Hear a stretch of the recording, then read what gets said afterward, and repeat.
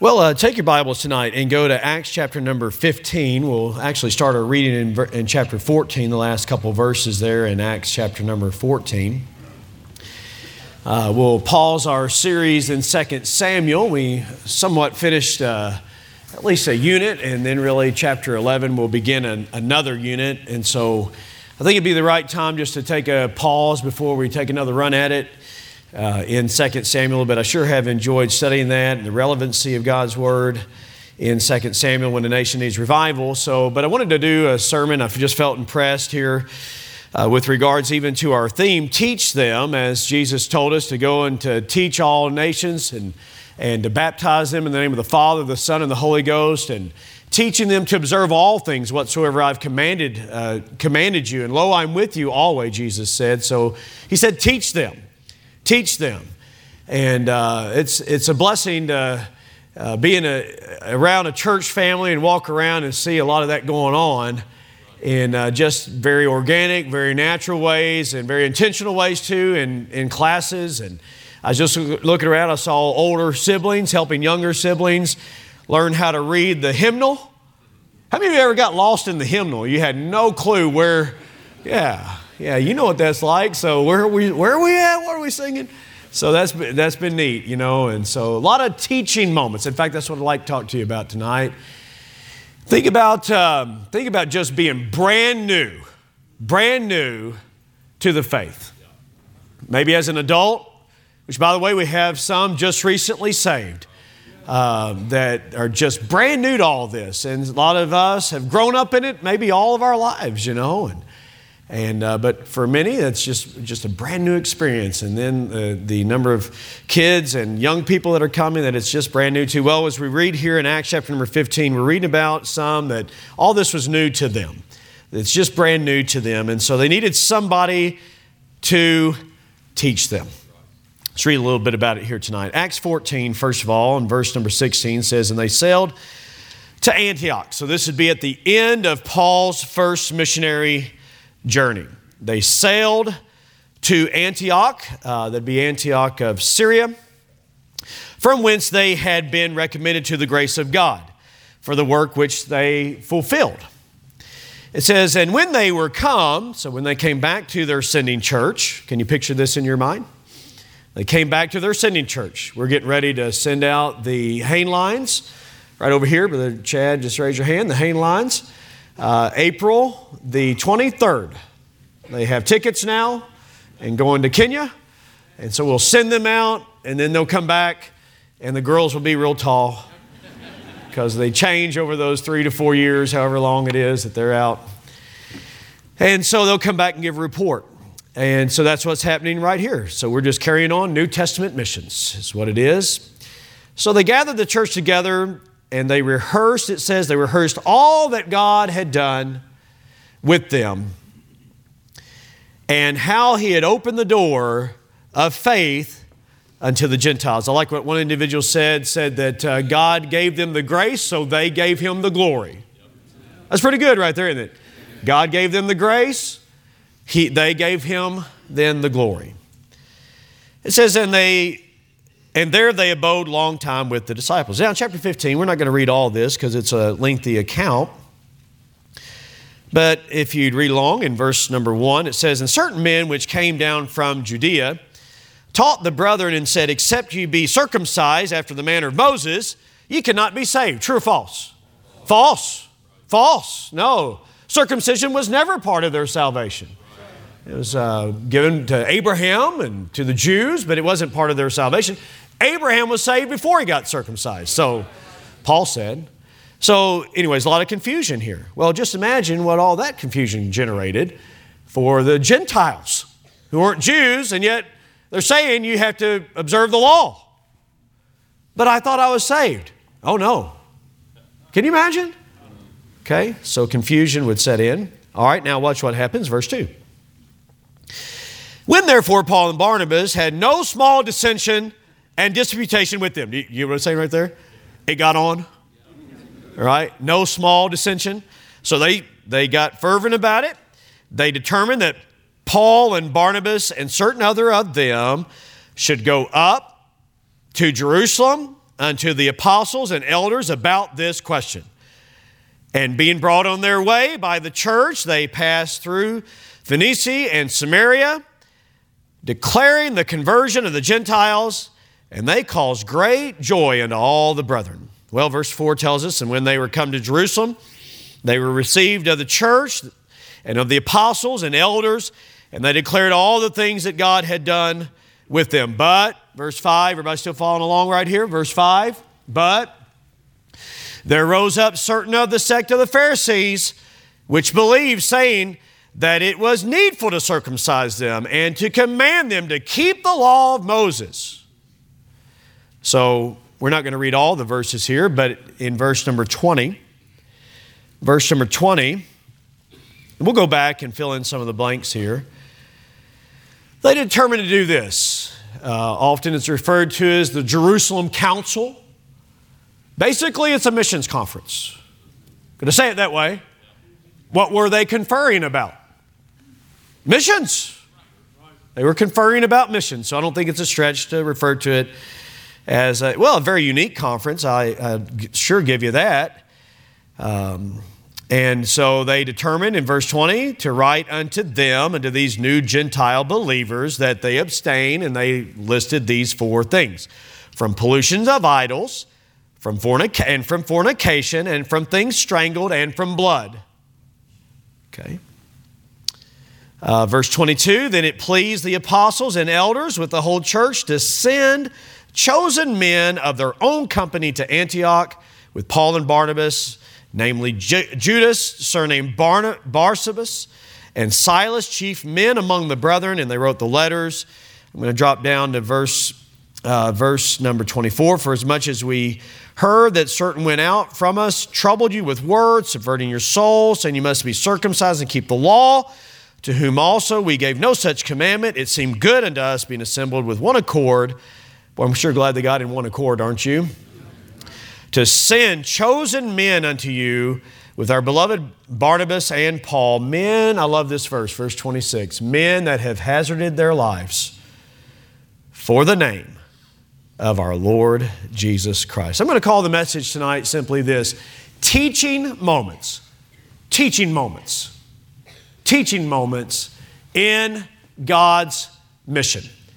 Teaching moments. If you pay attention while you're in church, there'll be some teaching moments around you that you can be the one helping to teach or the recipient of it. Some teaching moments in God's mission. May God bless the reading of His Word as you're seated. Let's consider this together. I really want you to think a lot about discipleship even here tonight. Because our Savior said to go and to teach all nations, literally to make disciples of them. That is the idea, make disciples of them. Read through Deuteronomy, I came back across a verse that I love in terms of parenting, and still trying to get this one down. I imagine there'd be other parents that could identify with this, but it says, and thou shalt teach them diligently, talking about the Word of God. Teach the verses, teach the Bible, teach them diligently unto thy children. And thou shalt talk of them when thou sittest in thine house, and when thou walkest by the way, and when thou liest down, and when thou risest up. So what is that saying right there? All the time.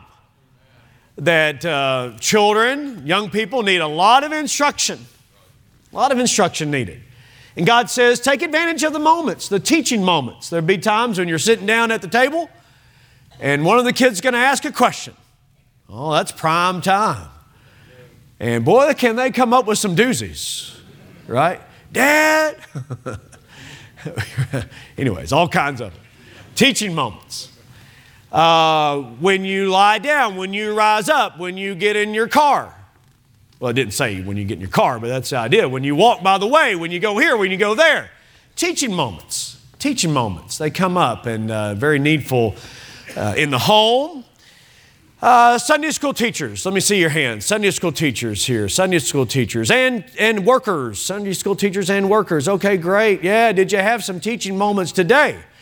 When you're right there teaching a lesson and hands go, not hand, hands. Because one kid's hand generates other kids' hands.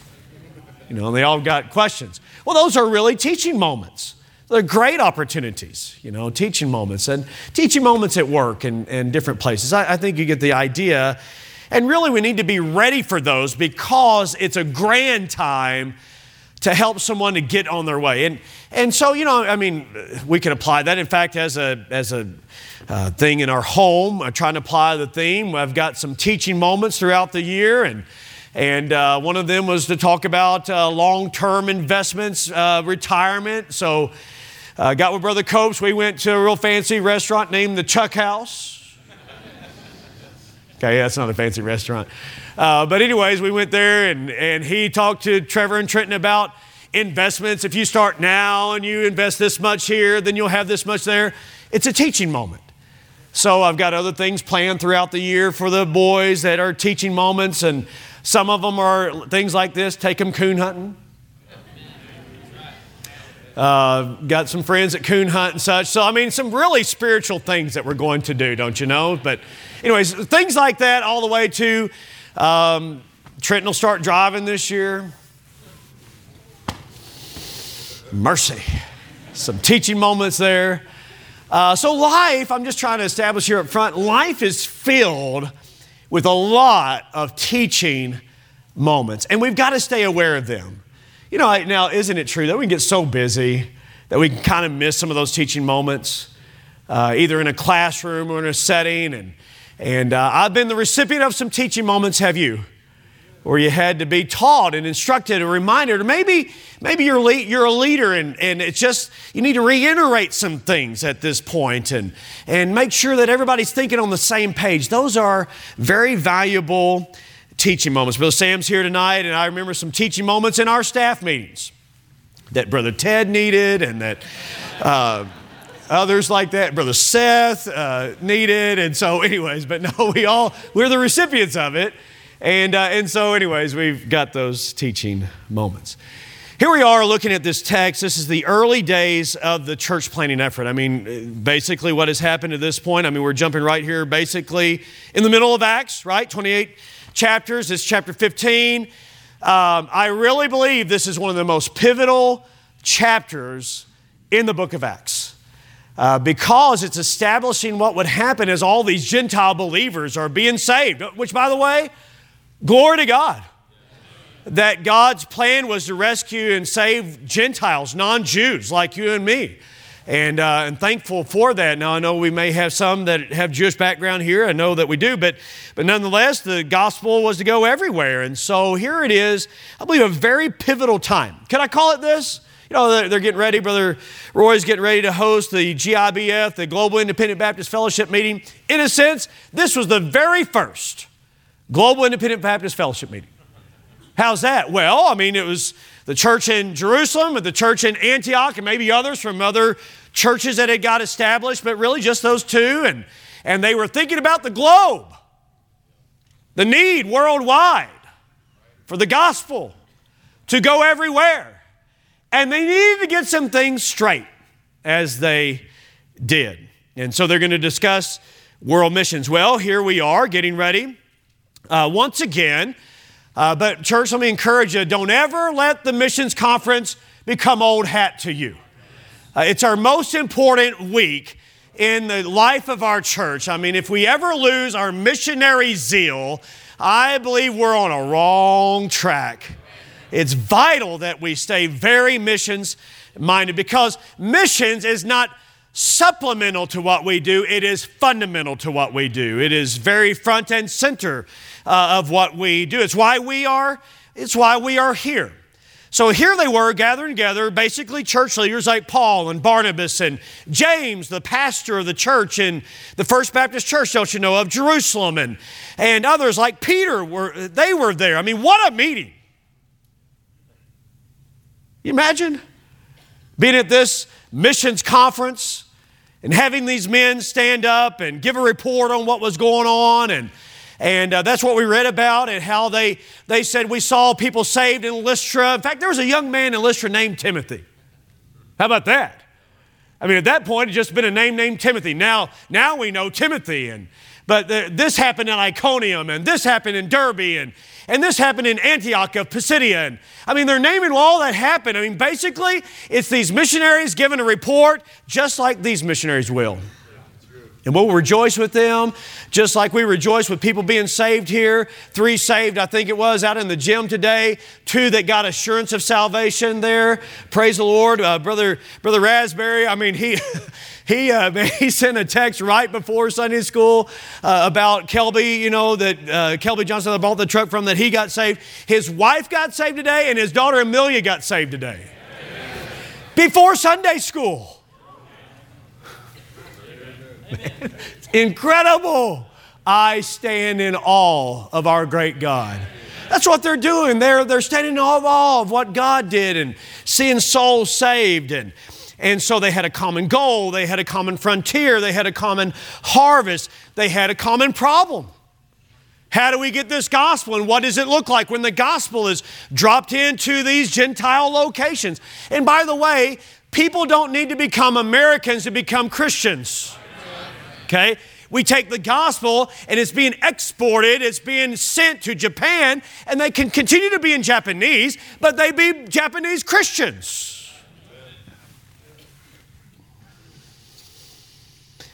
And so the gospel is designed to impact every culture. And so, but there would be some very unique things back then, just as there are now, in terms of trying to contextualize the gospel as it's dropped into this, context, how much of their culture could come in and continue on in their life, how much should change. By the way, that's not just for them to think about, that's for us to think about, because we've got some things in our culture that doesn't need to be in our lives, mind you. So the gospel was going everywhere, challenging circumstances. And so here it was, a great door that was before them, and yet some stood in opposition. Yet some stood in opposition. Well, that's certainly not anything that just remained in the first century church planting effort. In fact, Warren Wiersbe, I'd like to quote him. He said, "The progress of the gospel has often been hindered by people with closed minds who stand in front of open doors."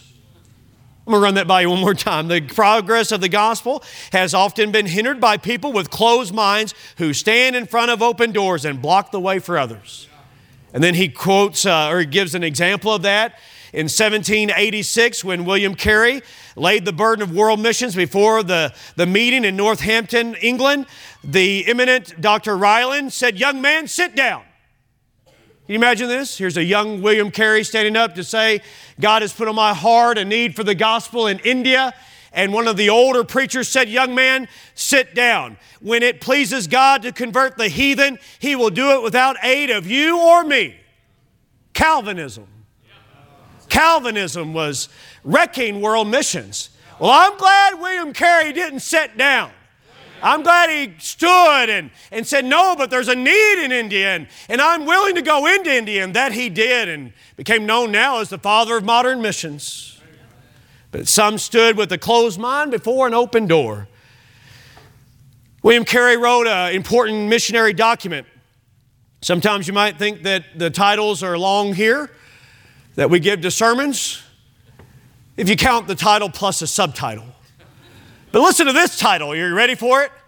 An inquiry into the obligations of Christians to use means for the conversion of heathens, in which the religious state of different nations of the world, the success of former undertakings, and the practicability of further undertakings are considered.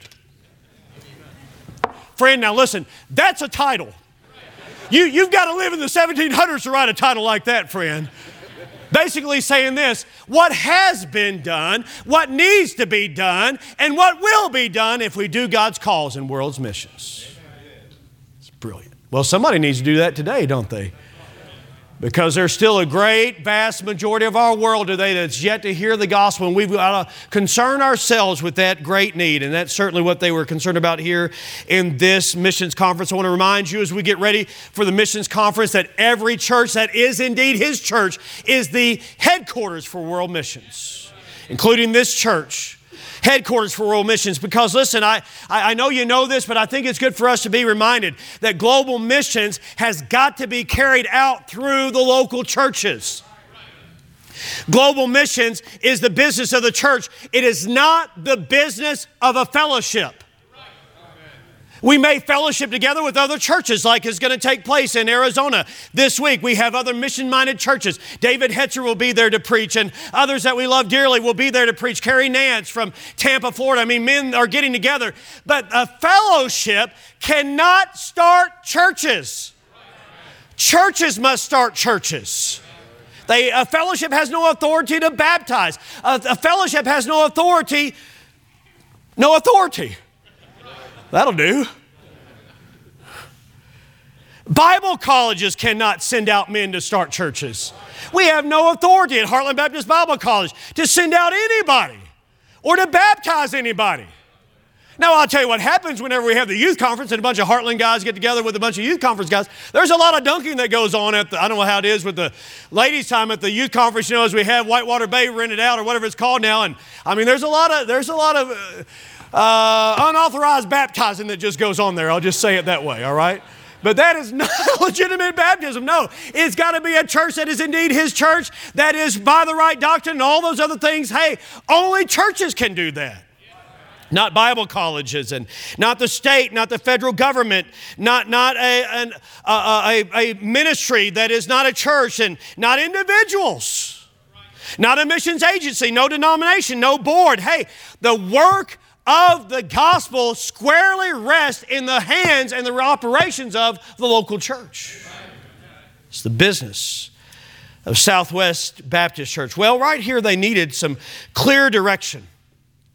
They wanted to be able to be a help to these new believers. I mean, I tried to get you thinking already to just imagine that now you just left idolatry and now you've come to Christ and your whole life is new. And yet there's all these questions, and you hear somebody stand up and they sound very theological and they say, you've got to be circumcised. You've got to observe the holy days. You've got to keep the law to be saved. And you say, well, but Peter was preaching and my heart was stirred, or Paul was preaching, and I was convicted, and all I knew was I was a sinner, and Jesus died for me, and I asked Him to save me. I thought that's how you got saved. That's it. Don't let anybody tell you otherwise. That's it. So if you're here tonight and you need Jesus as your Savior, it's not that you jump through a bunch of hoops, friend. Listen, here's all that you do. You hear that Jesus died in your place, was buried, and rose again, and you trust who He is and what He did to save you, and friend, that's what He'll do. He'll save you. And so there's all this confusion, and they needed somebody to help them. What did God do? That's all I want to try to deal with tonight is, what did God do to help these believers, to get clear on this? What did He do? Well, I mean, we could walk through, and there's a lot of details here, so it's rather challenging to know just how much to really take in on this. But if you just look back at verse number 7, if you would please, as Peter is the first to speak. He's the first preacher in the missions conference. How are we doing so far? Everybody following that? He's the first one to preach, and he rose and he spoke and said, men and brethren, I'm in verse number 7. You know how that a good while ago God made choice among us that the Gentiles by my mouth should hear the gospel, the word of the gospel, and believe. You know what he's talking about right there? Cornelius. Cornelius. When he was there in Joppa and they sent for him, and he went up to Caesarea Maritima and spoke to Cornelius, and God saved him, my soul. What an open door for world missions. Incredible. Incredible. And so here let's read on in verse number 8, and it says, and God, which knoweth the hearts, bear them witness, giving them the Holy Ghost, even as He did to us, and put no difference between us and them, purifying their hearts how? By faith. That's the only way that anybody's ever going to get saved is by faith. Purifying their hearts by faith. Now, therefore, why? Look what he says in verse 10. This is awesome. Why tempt ye God to put a yoke upon the neck of the disciples, which neither our fathers nor we were able to bear? Isn't that great? Peter says, excuse me, you weren't able to be saved by keeping the law because you couldn't keep the law. I couldn't be saved by keeping the law because I couldn't keep the law. Why do we want to put a yoke on them to keep the law if they could and we couldn't keep the law? That's good preaching right there. I think Peter was thundering that out, don't you? And he said then in verse number 11, but we believe, oh, I love this, but we believe that through the grace of our Lord Jesus Christ, we shall be saved even as they. It's through the grace of our Lord Jesus Christ. If you're here tonight and not saved, you can be saved by grace through faith, just like Peter was. So what Peter is saying, listen, this is how God operated in the past.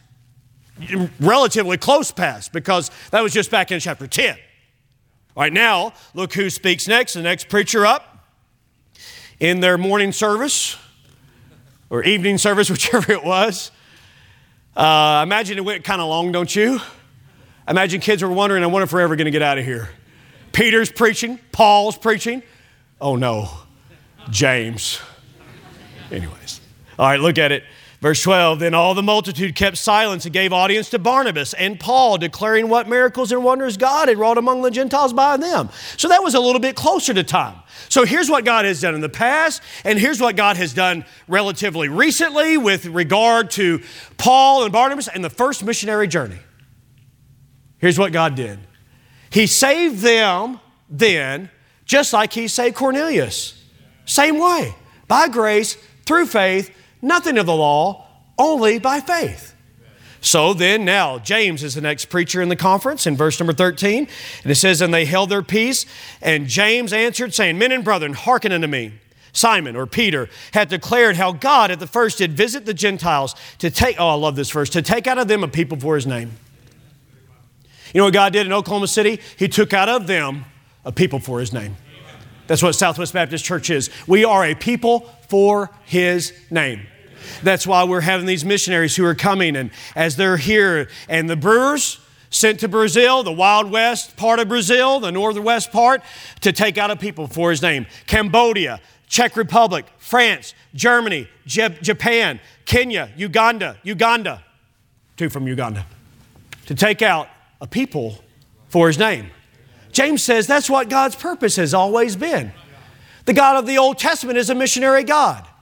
That's one of the first lessons I learned in my Introduction to Missions course as I was a missions major. And that's what we went over. The God of the Old Testament is a missionary God. The God of the New Testament is a missionary God. The Holy Ghost of the New Testament is a missionary God. The Christ of Calvary is a missionary God. I mean, all that. It's all about missions.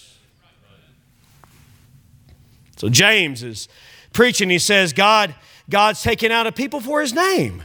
And to this, verse 15, to this agree the words of the prophets as is written. Verse number 16, after this I will return. He quotes out of Amos chapter 9, verse 11 and 12. And he's talking about how that God would build up the tabernacle of David. As we actually are reading 2 Samuel, and eventually Jesus will come back and set up the kingdom, and that will be completely fulfilled. But James right here is saying, hey, this is all in line with what God's plan has always been. To take out a people for His name, not just among the Jews, but among the Gentiles as well. That the rest of the people, verse number 17, might seek after the Lord, and all the Gentiles upon whom my name is called, saith the Lord, who doth all these things known unto God, are all His works from the beginning of the world. And I love what he says in verse number 19. He says, wherefore my sentence is that we trouble not them. Let's not bother them. Let's not bog them down with all the law and all those requirements. That's not God's plan. Let's not do that. Now, let's give them some, here's what I'm going to refer to it as, some basic guidelines. Let's give them some very basic guidelines. Let's give them some things that will help them. Let's teach them some things. So what does he say to teach them? Look at verse number 20. Verse number 20. He advocates taking this as a teaching moment for the Gentiles. This is Pastor James speaking up, and he says, let's teach them that they abstain from pollutions of idols. Well, that's obvious, isn't it? They need to be done with idolatry. A clean break with their past. Teach them to be done with the things of their past. Well, that'll still preach today, won't it? Teach them. Help them. Teach them to be done with the things of their past. Teach them. And then he says to abstain from fornication. Teach them. Can I say to you today that today we're going to need to teach them to be done with fornication, sexual sin. What was binding to them back then is binding to men and women today. And God is saying, hey, let's take some time and teach them and help them to understand, to be sexually pure. Okay, and then things strangled and from blood. Both of those have to do with idolatry and that they were not to eat blood and such as that is all connected with that. In other words, he's saying, listen, there's some things that would cause others to stumble. Let's teach them to live a life that's above reproach. Let's teach them. Let's teach them some basic guidelines. Okay, so when God wanted to help new believers, He gave them some basic guidelines. You know what we can tend to do? We can tend to overwhelm new believers. It's going to take some time for them to learn.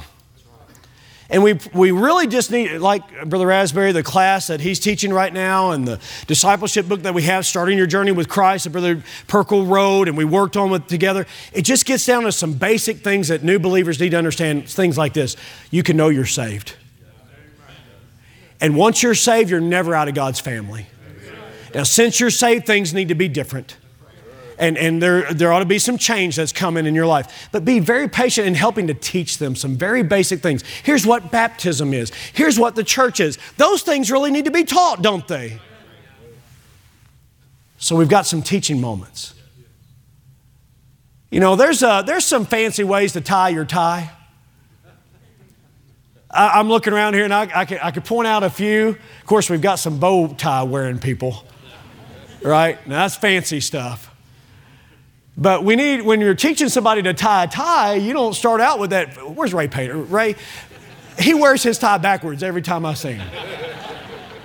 I don't know how you tie that thing, Brother Ray. And others that are like that, that is unreal. You know, I mean, I don't even know, what's that called? Is it really? Well, it sounds godly. Okay, so I can't say much about it. So, fine, I'll leave that alone, all right? The Trinity knot. You got me on that one, Brother Ray. That's good. But when we start out, you know, I enjoy trying to help. Maybe I had a classmate at Baptist Bible College. He came to Bible college not knowing how to tie a tie. And every day for a good number of weeks, I tied his tie every day. And finally taught him, man, you got to get this down, you know, on how to tie a tie. But I love working with kids on how to tie a tie, you know. But I don't start them out on, well, I don't know how to. Brother Ray, you'd have to teach me. I just teach them how to do a double Windsor. Somebody in class called it a man of God tie. So anyways, I don't know if that's what it is, but no, when you start out, you start with some basics. When you teach kids to tie shoes, you start out with some basics. When you start out driving a car, you start off with some basics. As people get saved and they come to Southwest Baptist Church, we just need to start very simply with them some basic guidelines. It doesn't mean that they don't need some of these other parts. But what we need to do is just be very patient and start out just with some very, very basic things. That's what I see that they were doing. Now, these were big deals. I'm not minimizing for them to be done with idolatry, to be done with fornication and all these other things. No, I'm not saying that at all. But they needed somebody to teach them, and they had to start somewhere. Oh, they would learn about eschatology, wouldn't they? Sure they would. And they would have questions about eschatology. They would write to Paul and say, now, wait a minute. What about the people that already died? What happens to them if Jesus comes again? Great question. And thus we have the book of 1 Thessalonians. So we have a whole book of the Bible that's a teach them moment. Along with other things that they had questions about. So questions are going to come up, but he started with some very basic things. And so I'm just advocating that here tonight. If we want to help those that are coming behind us, then we've got to start with some basic guidelines. Okay, let me come back to that as well in here just a moment. The second thing that I see that they did to help these brand new believers was this. They put some godly people in their life. They sent Barnabas and Paul back, and they sent some other men with them. You know what new believers really need? You. Young people, teenagers. There's some young people that are riding the bus right now that don't have maybe a mom and dad that are keeping them in church. You know what could really help them? You taking a real friendship in them. And I know that I watch you do that. It's fantastic. And there's people that are coming in here on Sundays and Wednesday that are not church folks. And hey, you know what? They come in here and they feel awkward as all get out. You know what all get out means. I don't exactly know all that means. Really awkward. And they need somebody just like you to be a friend to them. You say, yeah, but man, Brother Gaddis, what if they ask me about the Trinity? Send them to Brother Ray. What if they ask me a question about eschatology? What if they ask me about the hypostatic union? What if they ask me about something like that? I'm trying to think of something else that sounds smart. What if they ask, hey, don't worry about that. Just be a friend to them. That's right, yes. So I see they need some basic guidelines and they need godly people. Amen. Basic guidelines and godly people to teach them. Basic guidelines and godly people to teach them. And don't think you're not qualified to do that. Now you need to be godly. And you need to know some basics, sure. But in the process, here's what I've learned. That as they ask questions, I learn things. Because I say, you know what? I don't know. Let me go see. That's the best answer you can give. If you generally don't know, just say, I don't know. Let me go see. And then dig in. We're living in a culture right here in the United States of America that is increasingly more and more biblically illiterate. That's right.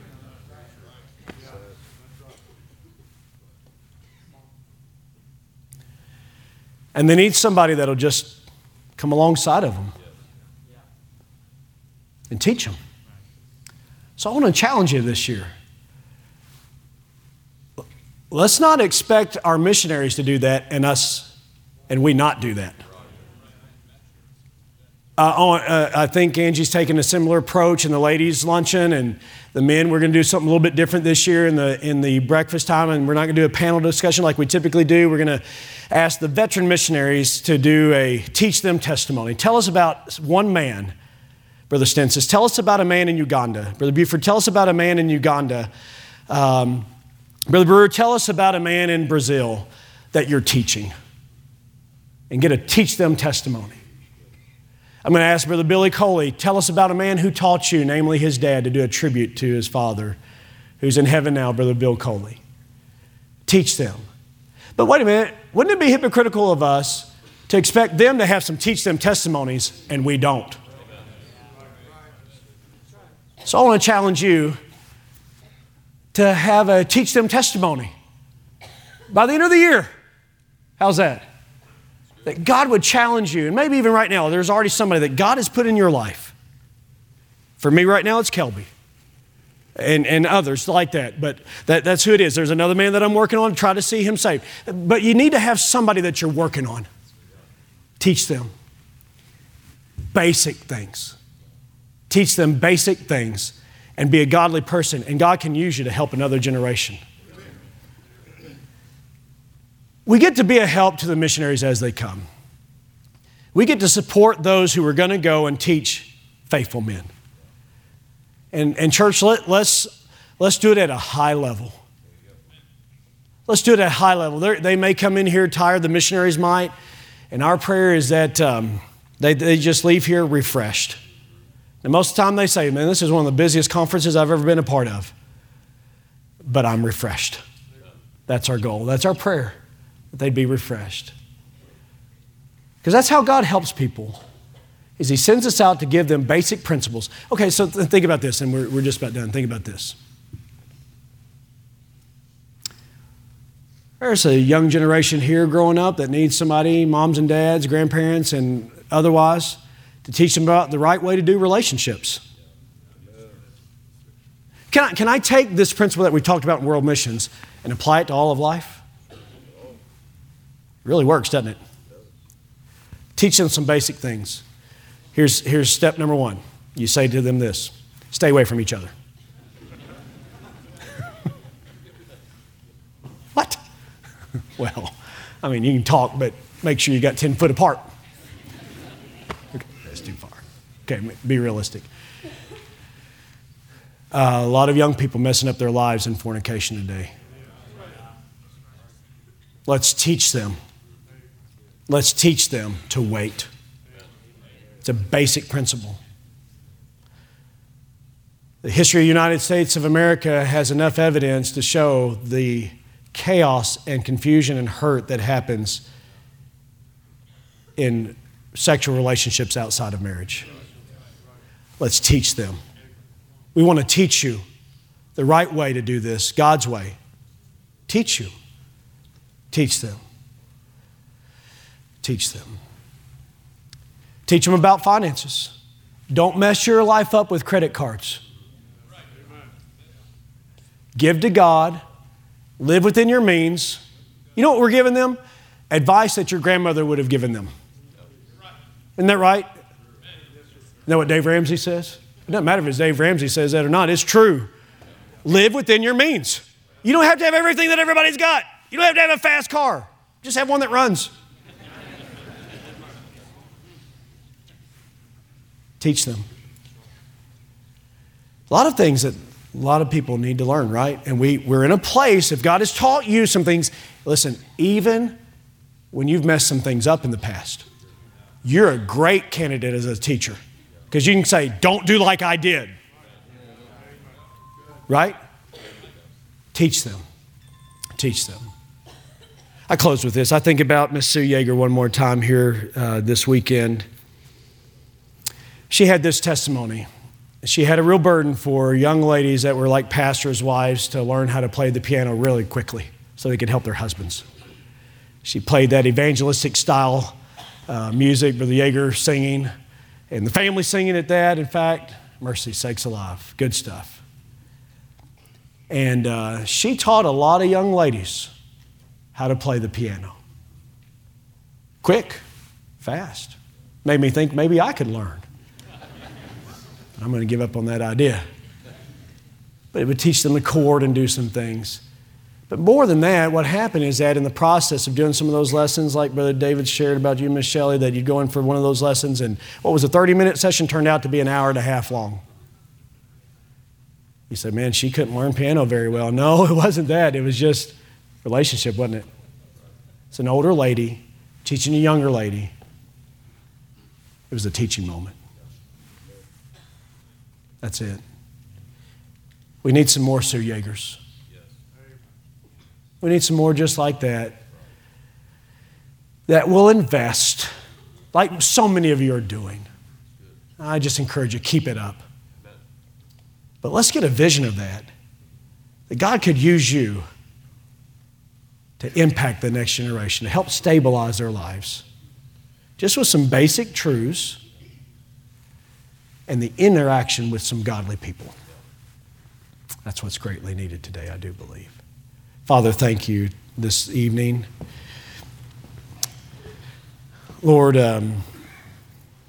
you chose that to be through local churches just like Southwest and through family life too. I would be amiss if I didn't emphasize the role that we have as parents and even grandparents to try to impact the next generation, but also through the local church, you determined to equip those that you've saved, whose lives you've changed or began to change. And I pray that you'd help us to take this admonition tonight, to have a heart to try to help with some basic guidelines and to be a godly person and influence in someone's life. So help us to look for those teaching moments, I do pray. Please bless, I pray, our conference coming up. Lord, I know that out of this meeting that was here in Acts 15, that more preachers went out. The second and third missionary journey of Paul. More were saved, baptized, and more churches started and more sent out as a result of just this meeting. And God, I pray that as a result of this year's missions conference, that more would go out, so that more would hear, so that more would be saved, baptized, and joined together in churches, so that more could go out and more could hear and more could be saved and so forth. God, help us to do that, I pray, in Jesus' name. Amen.